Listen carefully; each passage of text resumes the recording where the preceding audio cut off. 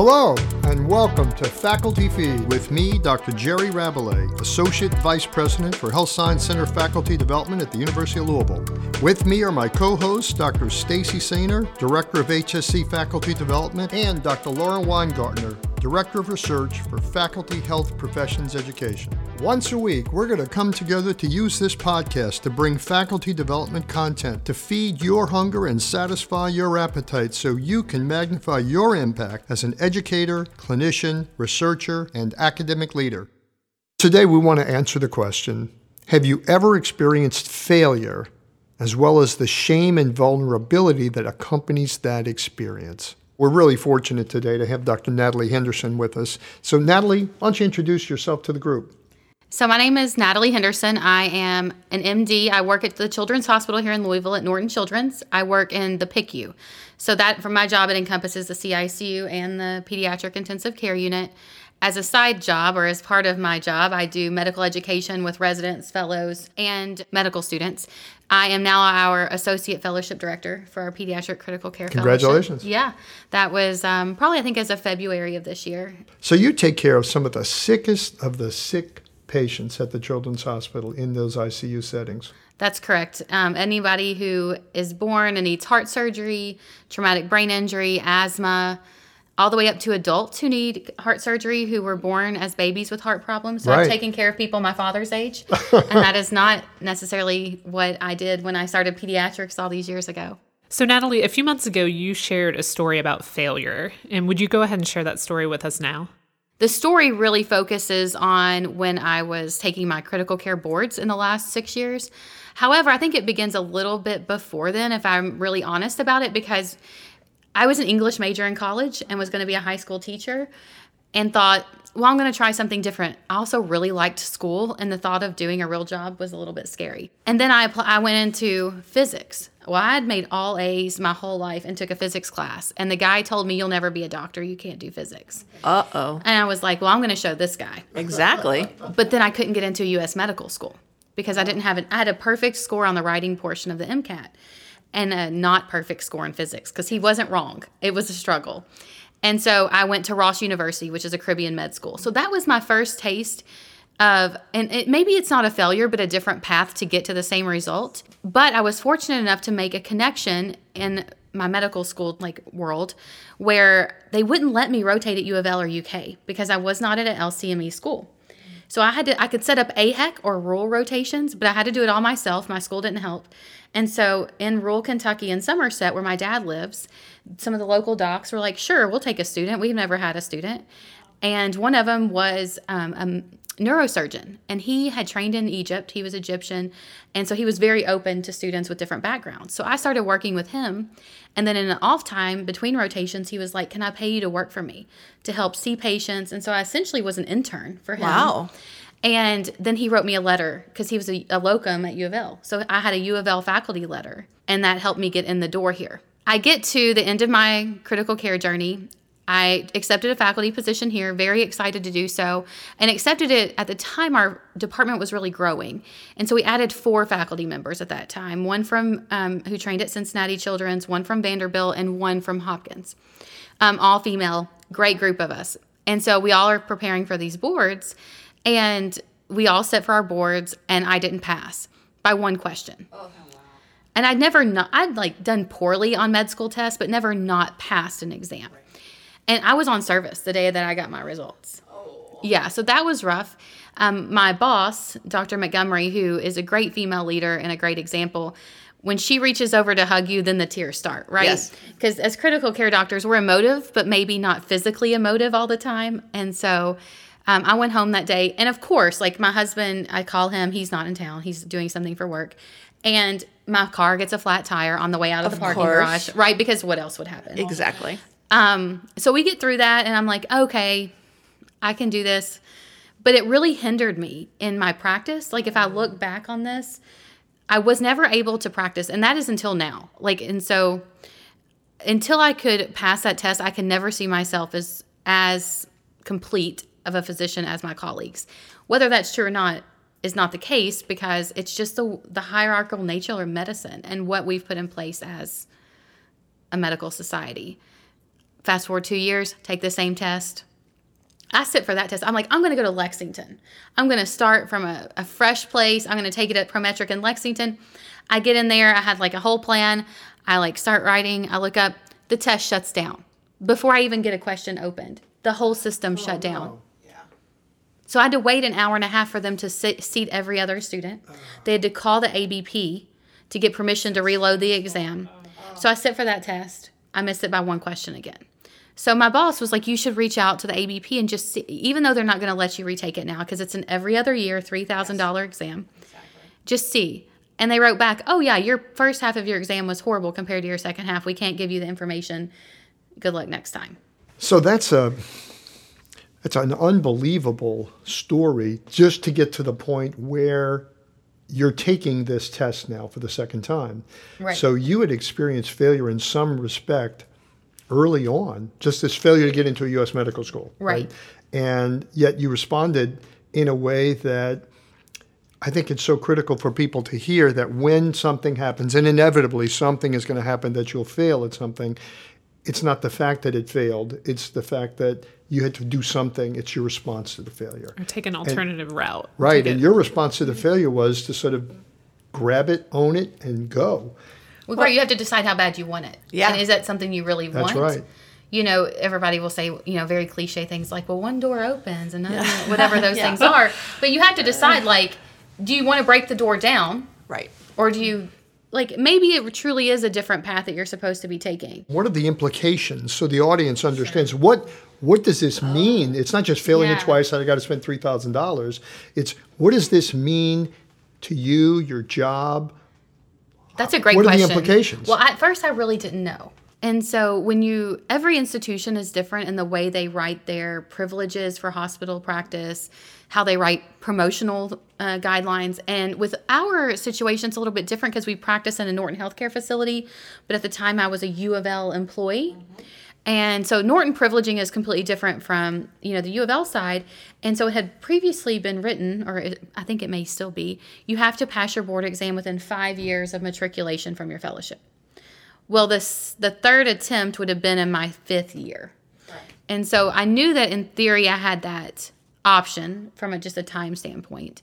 The board of pediatrics gives you, I think, 3 attempts before you have to repeat a year of fellowship. That's a huge. Well, that's a pay cut. That's a time you step back. And, I mean, no one wants to, like, you're training fellows and you're doing everything to teach them. You can't pass a test, so now you're going to have to go back. Like, what was I going to gain by going back? I understand why they do it. So, you know, I've worked in medicine. For anyone listening who works in medicine, you know, and I think in any world, you meet those people that you're like, how did they get out of here?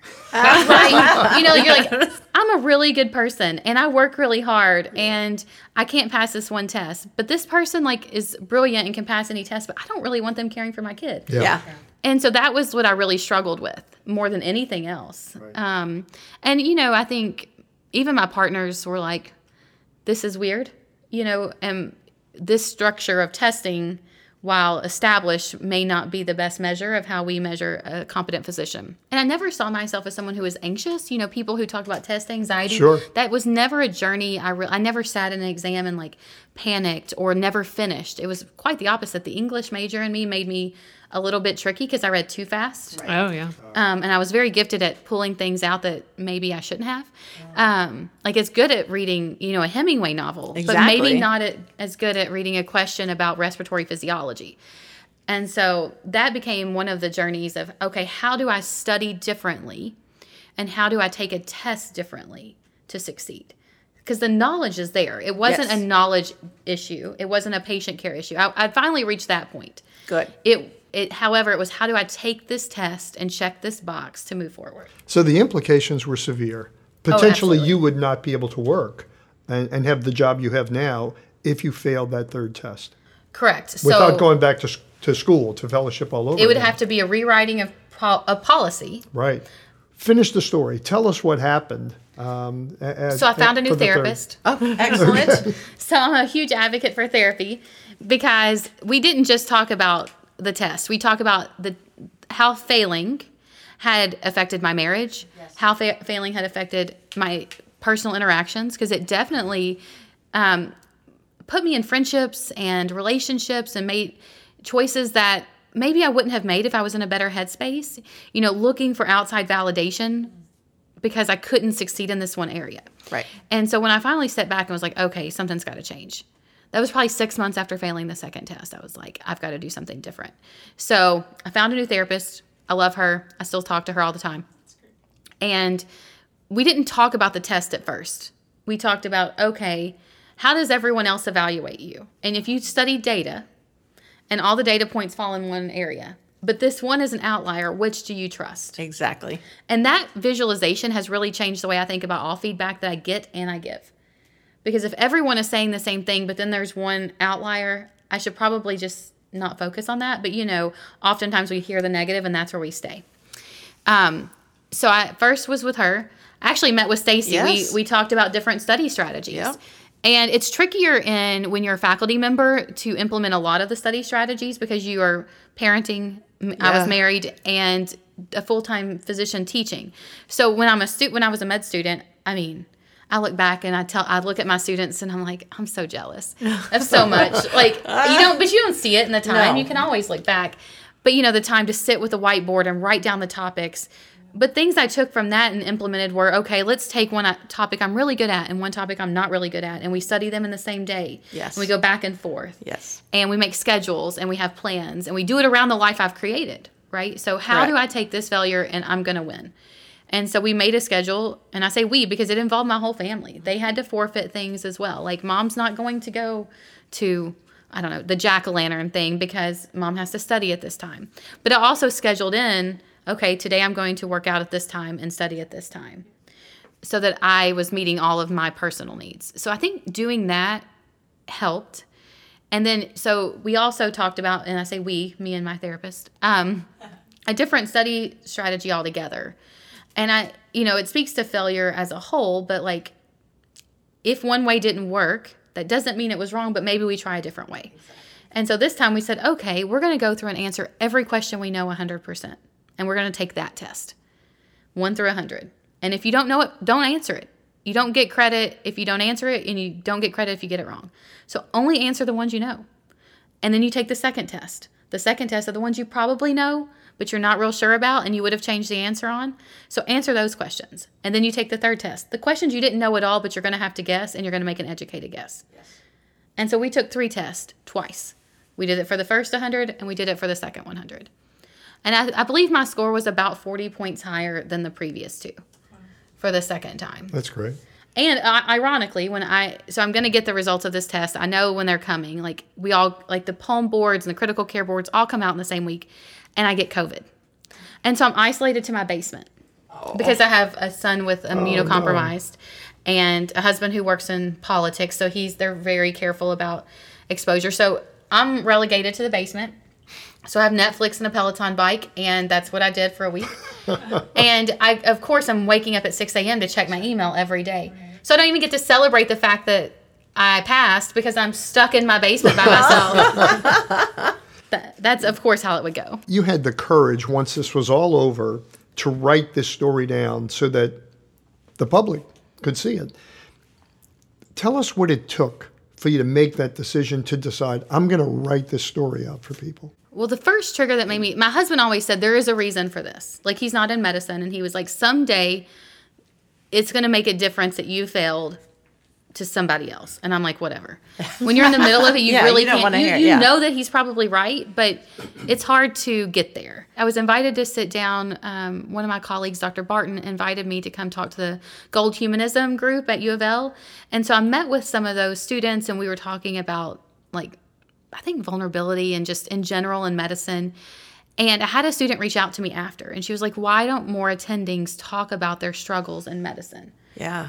She said, I don't know any of my faculty members that have ever failed a test. And I was like, well, that's wrong because they have. You just don't know it. I didn't know that colleagues I work with every day, some aren't board certified. And it doesn't change the fact or the way I look at them and they practice because they treat me kind. They take good care of their patients. And we know that some 10, 15% of all test takers for medicine boards, pediatric boards, surgery boards fail at their first attempt. It's been that way for a long time, still true today, 10, 15, up to 20% in some specialty areas. And so if you look around a faculty of 1,000 people, there's 200 that failed their boards the first time, right, in all likelihood. And yet we don't talk about that at all because of the shame that we attribute to that. It's not a badge of honor.